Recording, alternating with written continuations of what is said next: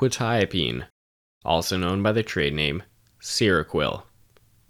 Quetiapine is indicated for the treatment of schizophrenia, depressive disorders, and mania, and works by antagonizing dopamine and serotonin receptors.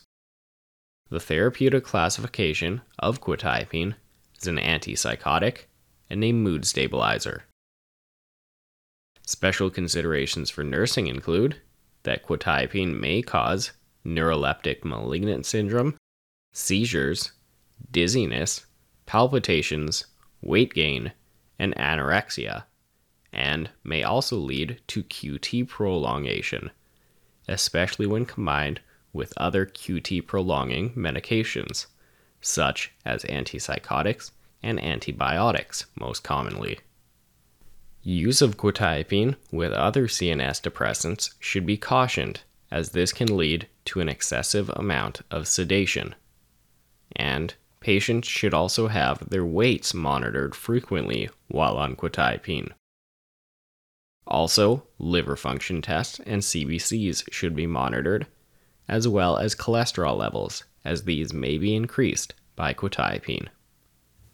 It is important to note that there is a U.S. black box warning on quetiapine over concerns of increased suicidal thinking and behavior, especially in children, adolescents, and young adults in the age bracket of 18 to 24 years old.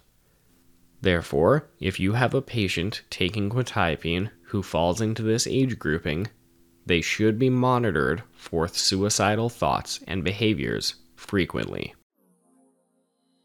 Visit nrsng.com/50meds for our free cheat sheet covering the 50 meds every nurse must know. That's nrsng.com/50meds. This has been another MedMaster podcast by nrsng.com with your host, licensed pharmacist Cody Magnuson, BSc, PharmD candidate. Now, from all of us at NRSNG, thanks for being here and happy nursing.